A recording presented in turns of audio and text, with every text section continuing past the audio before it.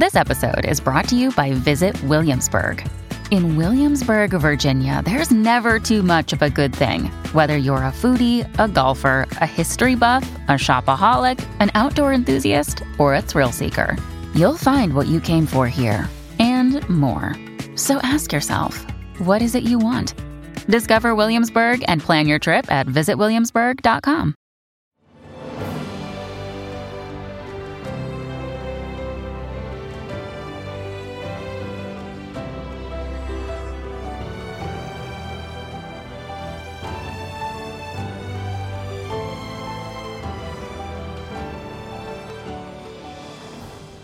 Welcome to the newest episode of Beyond the Fame with Jason Fraley. I'm your host, Jason Fraley, picking the brains of the top filmmakers, musicians, and artists of our time. Tomorrow marks the 25th anniversary of Everclear's smash 1997 album, So Much for the Afterglow, which featured hits like Everything to Everyone, I Will Buy You a New Life, and Father of Mine. I spoke to frontman Art Alexakis in 2020 when he performed at City Winery in Washington, D.C. Oh, my pleasure. Thanks for calling. I appreciate it. Now, before we dive into the show, I want to fill our listeners in on a thing that you're dealing with right now. Your airline just smashed up your guitar?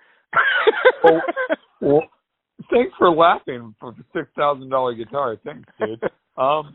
Actually, one of my guitars, but it's the main one. It's the 6-string. I got a 12-string too. But yeah, it looks like a forklift. You know, one of the two forklift things. It looks like one of those went through the case and went through the guitar. So, that's fun. So I'm dealing with that. I got to figure out. I'll probably buy another guitar or get a loaner or something. We're trying to figure that out right now. But, was that the exact one you were planning to use at the DC show?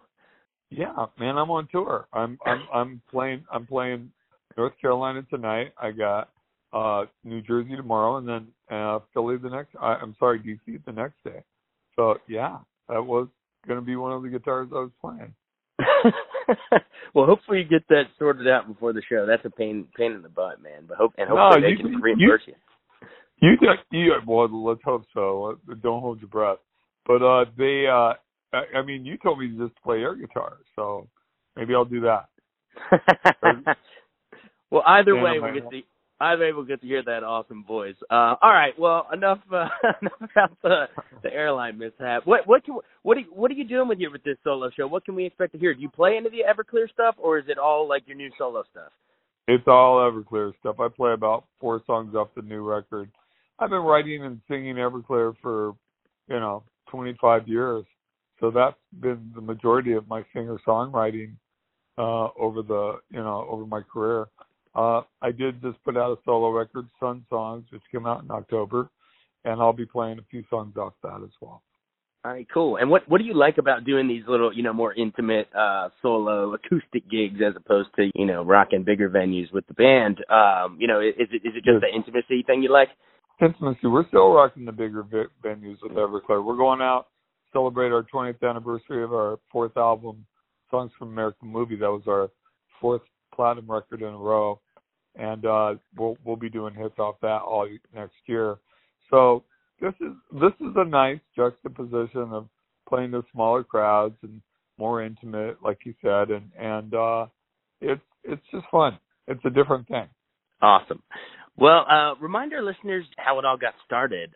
Before you even joined the band, like when you were young, how'd you get bit by the music bug? Well, I grew up with the Beatles. I'm older, man. I saw the Beatles on TV when I was 4. It's not the first time they played the Ed Sullivan Show, but the last time in '66.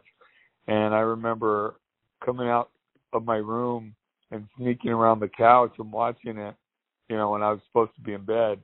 And from that moment on, I never wanted to do anything else. And, I grew up as the youngest of 5 kids, so I was heavily influenced by the music around me, and I listened to everything.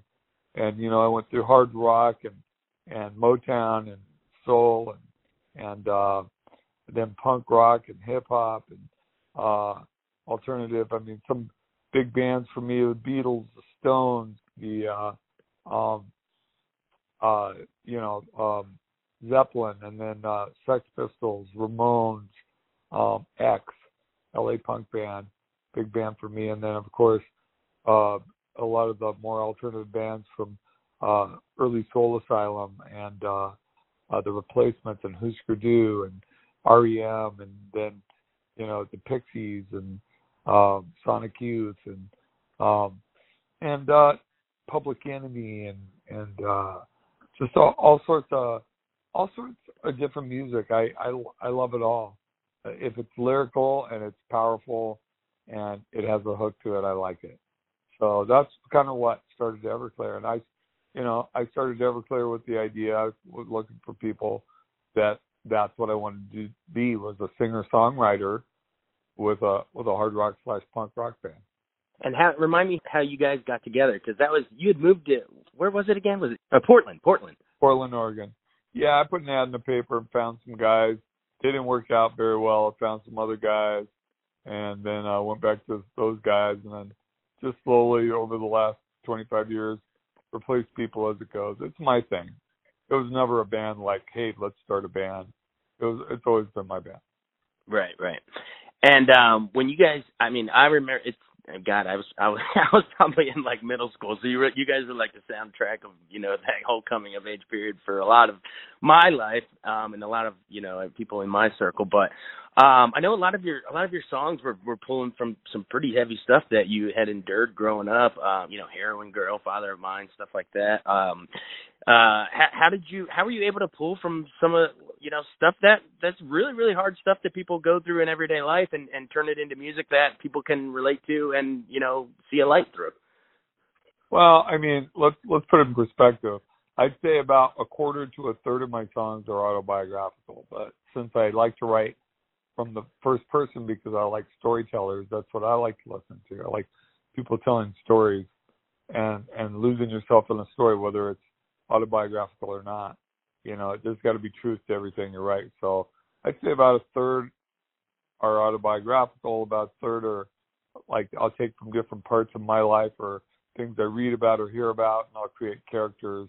And then some are just, I just create just write a story, just make it up.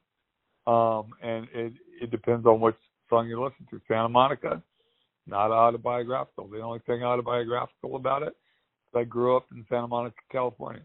That's the only thing. And it's next to the ocean. Father of Mine, totally about my dad.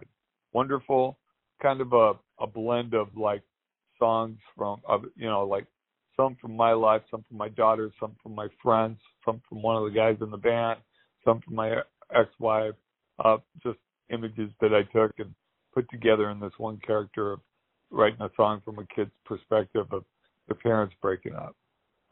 So I write different ways. And yeah, you know, sometimes it's hard, but I like hard. I like the challenge.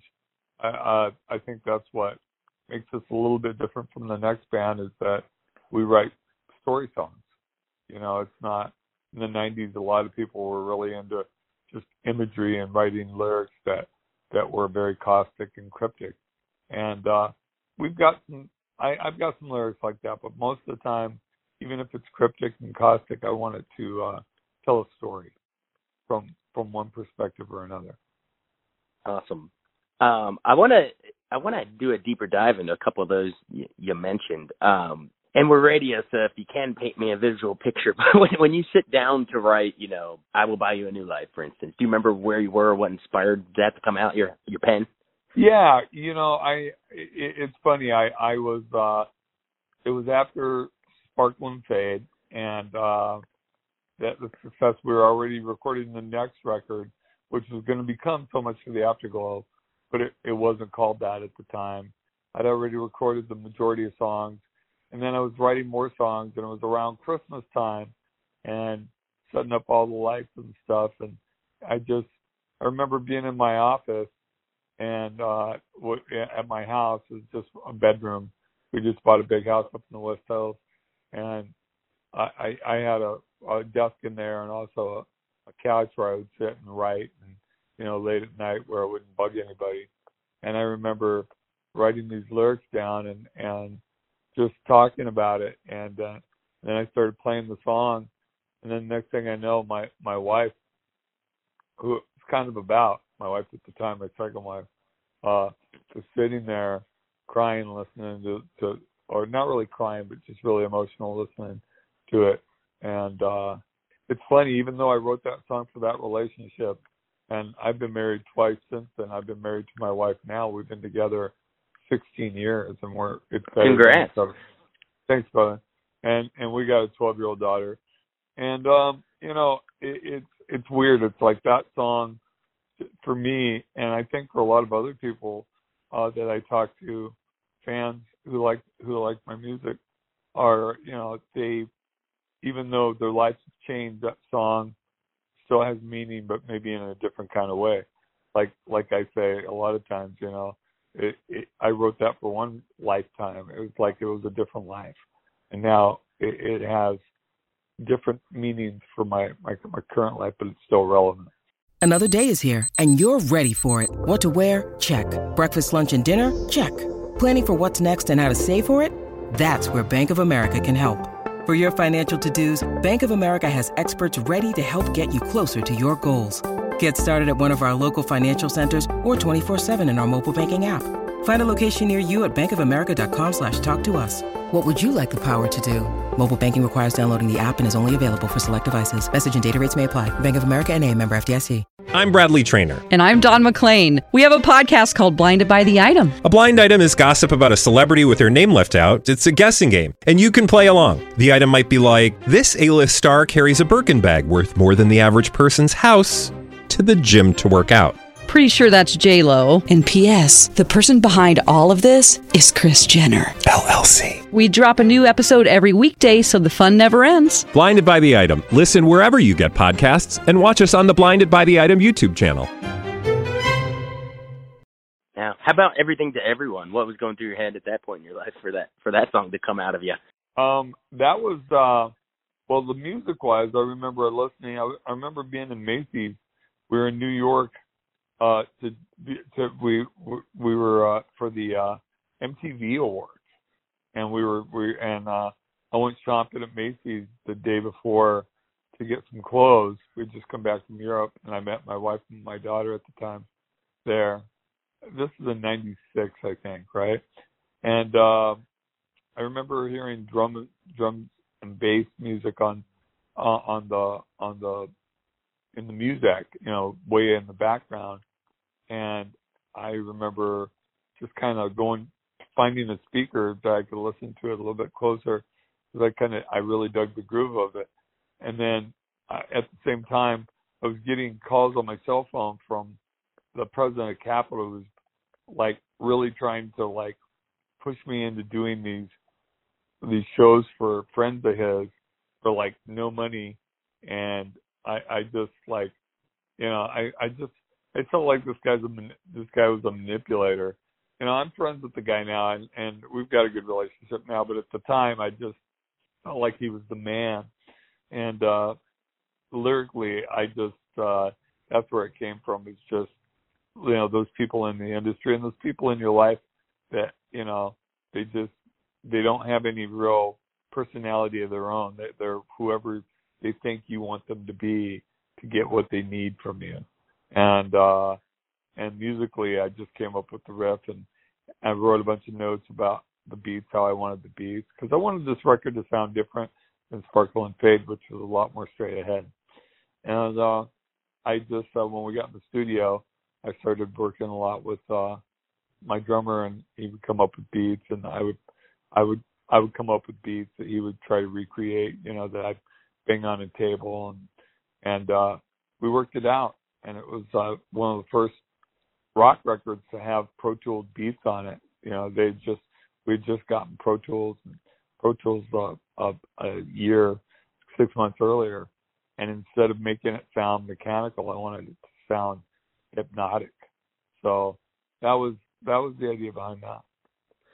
Awesome. And then, of course, Father of Mine, my listeners will, you know, beat me up if I don't go and get an in-depth thing on that one. But that must have been a really, you know, really personal thing to write. You know, but how was it sort of cathartic?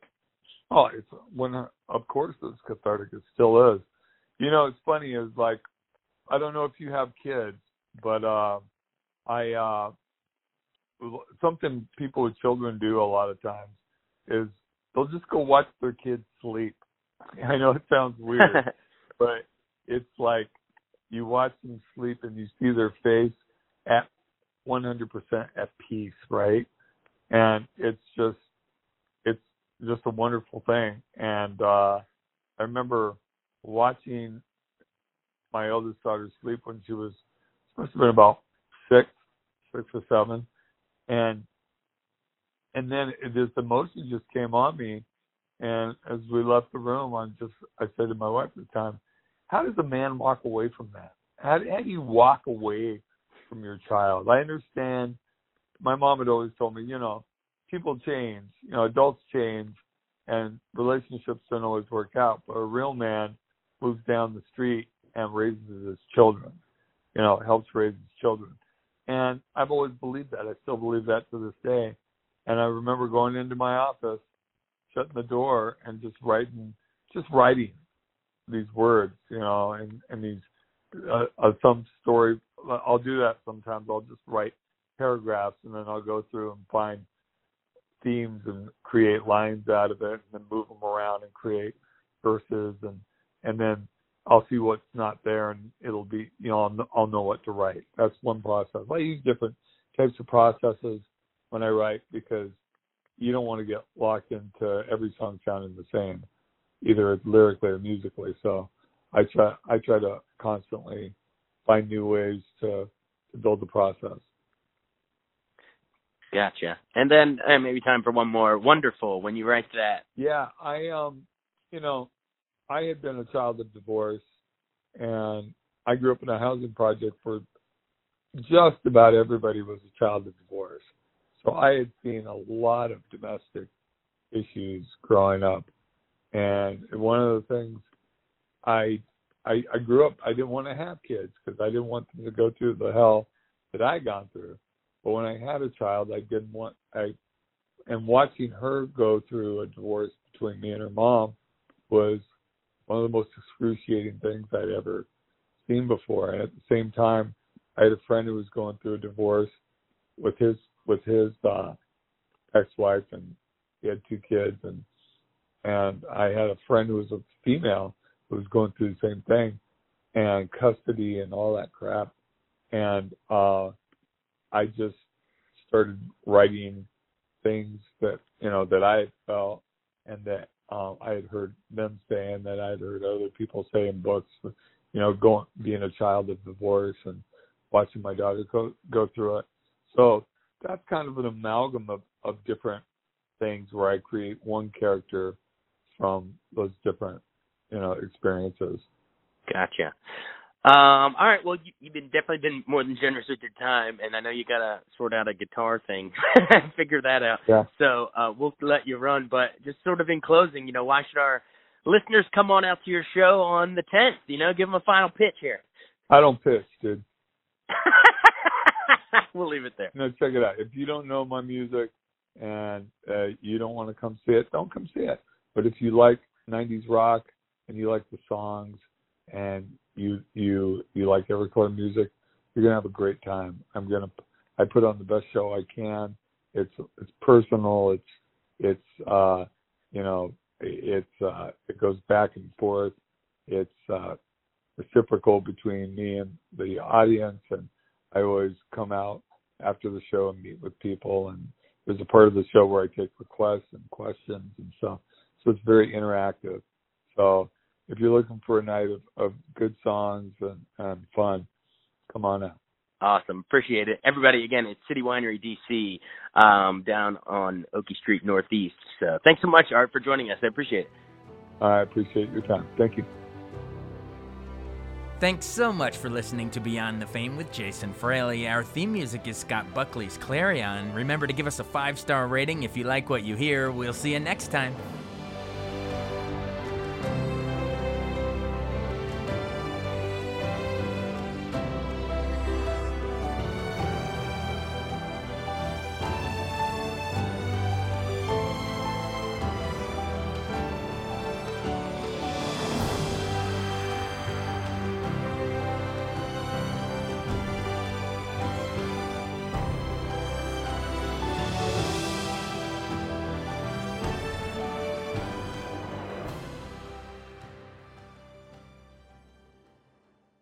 I wanted to take a second to tell you about an app I really enjoy. Living in the DC area is great, and Podcast DC gathers all of the local shows that I like all in one local app. Health, sports, local news, politics, and so much more. Podcast DC is the new local app with hundreds of DC area podcasts to choose from. I can earn exciting rewards just for listening and share the podcasts I love instantly. Available in the App Store or in Google Play, listen local with Podcast DC.